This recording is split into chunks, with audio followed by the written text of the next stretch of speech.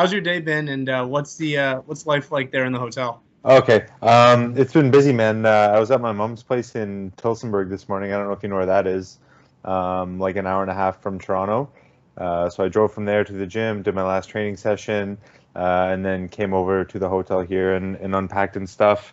My flight's like early tomorrow morning, 8:15, so I got to be up and out of here by like 5:30-ish. And you're a few days out now. How are you feeling? Obviously, a lot this past few months have been very, very weird for most people. So, how are you feeling just a few days out? Good, man. Like just getting the last few pounds off and that sort of thing. But yeah, I'm feeling good. I'm ready to go. How was the weight cut? I mean, I speak for me personally. I put on an additional few pounds the past couple of months. Was it a little bit trickier to get those last few pounds off? No, I was probably walking around like 2 or 3 pounds heavier in camp, maybe. So like an extra like week or two of dieting, leading into like the water loading and whatnot. But no, it's always pretty easy for me. I'm not a huge middleweight. I don't really cut a ton of weight, so yeah, it's never too bad. So it's been a little over a year now since you last fought. How are you feeling in terms of the layoff? Like, how do you feel that's going to affect your performance? Do you think it's going to benefit it? Do you think it's going to take you a little while to get the feel for things? Dude, honestly, for me, like my career has been so inconsistent. Like I have 9 fights in like 5 or 6 years or whatever. So I think these long layoffs are like normal for me at this point, which sucks. But yeah, it is what it is. What was the reason for this long layoff? I know there was a couple fights there that I think fell through.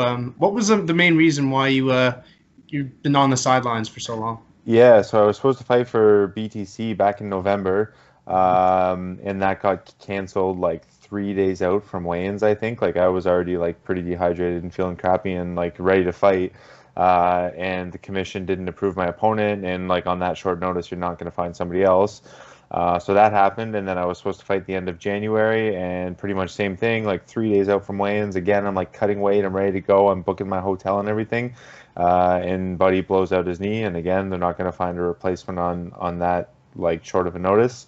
So 2 fights canceled like 2 or 3 months apart, and then COVID happens and everything gets sidelined. So like it was just a chain of shitty events. Yeah, you're now 7-2 as a professional at middleweight, which is overall really good record. I mean, as a welterweight or as a lightweight, you usually look for people with higher or more fights, but at 7-2, hmm that's really good, especially going into UFC or Bellator. How far out do you think you are from maybe getting a call for the UFC? Obviously, you've competed on the Contender Series before. Yeah, hopefully close, man. Like you said, I was on Contender Series, so I think that means like I'm on the radar. Like I think that means if I won the fight, they were willing to sign me. And this dude that I'm fighting next is another Contender Series guy. So like 2 guys that are right at that level. I think I should be pretty close. Yeah, what's your thoughts on Bruno Asis's opponent? I mean, obviously he's competed overseas in Bellator, and like you just, or for Brave, sorry, and like you just said, he did also compete on the Contender Series. So there's a lot like really riding on this, because like you said, I mean, you're on their radar. What's your thoughts on him as an opponent? Yeah, he's solid. Super good jits guy. He's a black belt, good on the ground, got a few wins by sub. Good judo as well. Like he's got some nice throws and stuff. But I think it's a good matchup for me. I think I got a way to beat him for sure. So I ask this a lot, and especially going into fights. Do you do a lot of watching your opponent, or do you leave that mainly for your coaches? Mostly to my coaches. I mean, I want to watch the guy and like have a rough idea of what he does. And like most guys don't really change like a lot from fight to fight, right? So like I don't need to study the tape too much. I want to have like a general idea, but I think it's more about you than about your opponent, right? Like you gotta get yourself ready more than like trying to see what they're doing in their past fights and exploit something. I'll talk a little bit about your two losses. I mean, you're 7-2, and I think a lot of people learn a lot from their losses. You see guys that go undefeated throughout their entire careers, but they don't have that those two losses that really kind of help you grow. What did you learn from those two losses to both Sean Brady and Brendan Allen? hmm Um, well, the Sean Brady one, that was like fairly early in my career, but I think I was on like a 10 fight win streak. Like my Miami career, I lost my first fight and then I won 8 in a row and then I won two pro fights. So I think I probably just kind of thought I was like invincible. So that was learning that I'm not. And then the Brendan Allen fight, I've said this a few times. It sounds a little bit silly because I kind of got my ass kicked like pretty quickly in that fight. But I felt like I could hang with him. I felt like I deserved to be in there. And now watching him like kind of tear through the UFC, it's good. It gives me some confidence that I deserve to be there too. Do you feel like it's almost bittersweet knowing that you could be in their shoes? You know, obviously Brady's doing really well. He's still undefeated. And Brendan Allen is on a tear. He's probably, I think, one of the best fighters not ranked in the UFC, all divisions. Is it a little bit bittersweet knowing, like, oh, man, if I had one of those wins, there's a good chance I could have been in their spot? Yeah, for sure. But like that's fighting. It's gonna happen. There'll probably be other losses I take, and guys will go on to do good things. I'm sure some guys that I beat see what I'm doing and are kind of like jealous or thinking that they could be here. So yeah, it's part of the sport, ups and downs. Yeah. There's a man. These weeks there's a lot of activity going on in the UFC. More specifically, the Contender Series. A teammate and someone else who's signed by Dodge there. Anthony Romero is representing pretty much Canada. Him and TJ Laramie. What do you think it'll really take for I guess a swing of Canadian talent into the UFC? That's a good question. It's weird because we're all like dispersed. We don't have like a big Canadian gym. I guess there's like TriStar, but a lot of guys there aren't even Canadians. But like in the States, you see like a bunch of these like big name gyms that have a bunch of guys, and there's already like 10 guys in the UFC, so other guys come to train at that gym, and they kind of have that in. But I think a lot of us are like kind of all over the place, right? Like Laramie trains like out in Windsor, and I think he goes to the States and stuff. Me and Romero and Jasmine are at the one gym, but then like I think a lot of the Canadian talents like spread out. I don't know if it would take like one gym to get in a few fighters to kind of like have that in. You know what I mean? Yep, yeah, absolutely. I mean, Gavin Tucker's from my hometown. I'm in Halifax as well. Yeah, So, and like Tanner Bozer's on the other side of exactly. Everyone's all over, right? Yep. It's a massive country, but there doesn't really seem to be a lot of talent overall. Well, and I find like with the United States, there's almost like that wrestling background. You know, like a lot of people are taking wrestling in high school. For sure. We don't really have that as an option. So Yeah. what was it that really got you into the sport? I think just watching it growing up, I had an older brother that was into UFC and watching. He had bought a couple DVDs, and I found one of them and started watching it. And he actually started training before me too, and I joined a gym with him, and just kind of like stuck with it ever since I was young. Another question I have to ask. I mean, you've obviously competed in front of no fans before on the Contender Series. How do you think that's going to impact your performance? Are you someone who hears the audience and kind of like feeds off of it, or are you someone who kind of like manages to drown all that out? Yeah, I've been asked this question a few times. Honestly, I didn't notice a difference at Contender Series. I didn't tell a difference.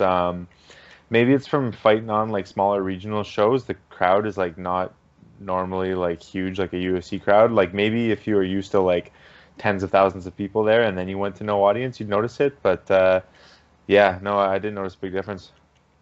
Do you think it's going to favor you being able to hear both the commentary and both corners?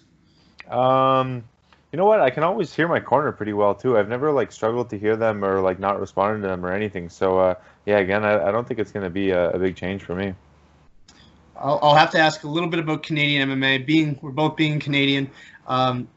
George St. Pierre getting inducted into the UFC Hall of Fame. I think it's long overdue, and I'm kind of surprised he wasn't already in there. Yeah. Have you ever had the chance to meet George, and what's your thoughts on him and his legacy overall? Yeah, I met him once or twice at TriStar, just kind of like in passing, like he was training and I was training. We said hi in the change room and whatever. But yeah, man, phenomenal athlete, like one of the best, if not the best of all time in MMA. Super good dude too, like no steroids or drugs or any of that stuff, like no news stories coming out, like hit and runs or DUIs or any of this stuff. Just seems like a good, like overall dude. I want to touch on that a little bit as well. I mean, I've spoke to Matt Dodge, and I spoke to Jasmine and Andre Ewell as well. A lot of people signed there by Dodge Sports, and the one thing I noticed is you're all down to earth. But one of the things you see in news today, especially with guys like Mike Perry, Conor McGregor, like it's almost like negative attention is good attention. How do you kind of stay grounded through all that, knowing that maybe a bigger opportunity comes if you go out there and make negative headlines? That's a good question. I'm just gonna have to play it safe when I'm making my bad decisions. I'm just gonna have to make sure there's no cameras around to find out. Um, but no, like you said, I think the Dodge crew is like a good crew of people. We're all well behaved, I guess you could say. I don't want to say we're boring because I know we like to have our fun too. But no, definitely no getting in bar fights or getting arrested or anything like that. As far as I know, anyways. Maybe they're just making their good decision or bad decisions at good times too. So I've made the little platform. I started this back in March, just interviewing fighters. But the platform I got in MMA was based on making predictions for fights, as well as matchmaking. Is there anybody like in the UFC or in Bellator who you're like, you know what, it would be my dream to compete against him someday, whether it's realistic, not realistic, current fighter, former fighter? Is there anybody you wish you could have tested your skills against? Um, hmm. Maybe like a CM Punk because that would have the most eyes on it, and I think I could match up pretty well against him. I like that answer. And another big fight this weekend, and Stipe versus DC 3. Yeah, What's your prediction for that one? that's a tough one.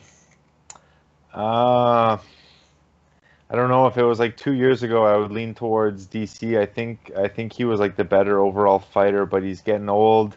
Uh, doesn't look to be in the best shape. Doing a lot of commentary and travel and that kind of stuff. I'll probably go with Stipe. I like it. And I'll ask you a couple more questions, and then I'll let you go. For people who haven't watched you fight before, what would you tell them about both your fight style, and if there's one fight that you could point at and be like, watch that fight, that sums me up as a fighter, which fight would it be? I'd say my fight style is kind of like grindy. Like it's not always pretty to watch. I do like a lot of wall work, like grinding people out on the fence, like knees, dirty boxing, that kind of stuff. Um, if I had to say one fight to watch that was the coolest, it would be my first fight at BTC versus Alex Bollet.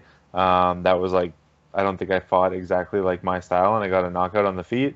If you want to see one fight that probably sums up my career a bit more, it would be my other fight at BTC against Joe Valle. I like it. So overall, what's your prediction for this upcoming weekend? I'm gonna get the W.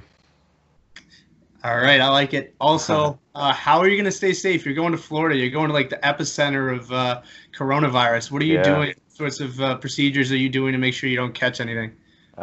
Typical stuff, wearing my mask, washing my hands. We're actually there for like a very short time, so like I don't think I'm gonna come in contact with tons of people. Like we get there tomorrow later in the afternoon.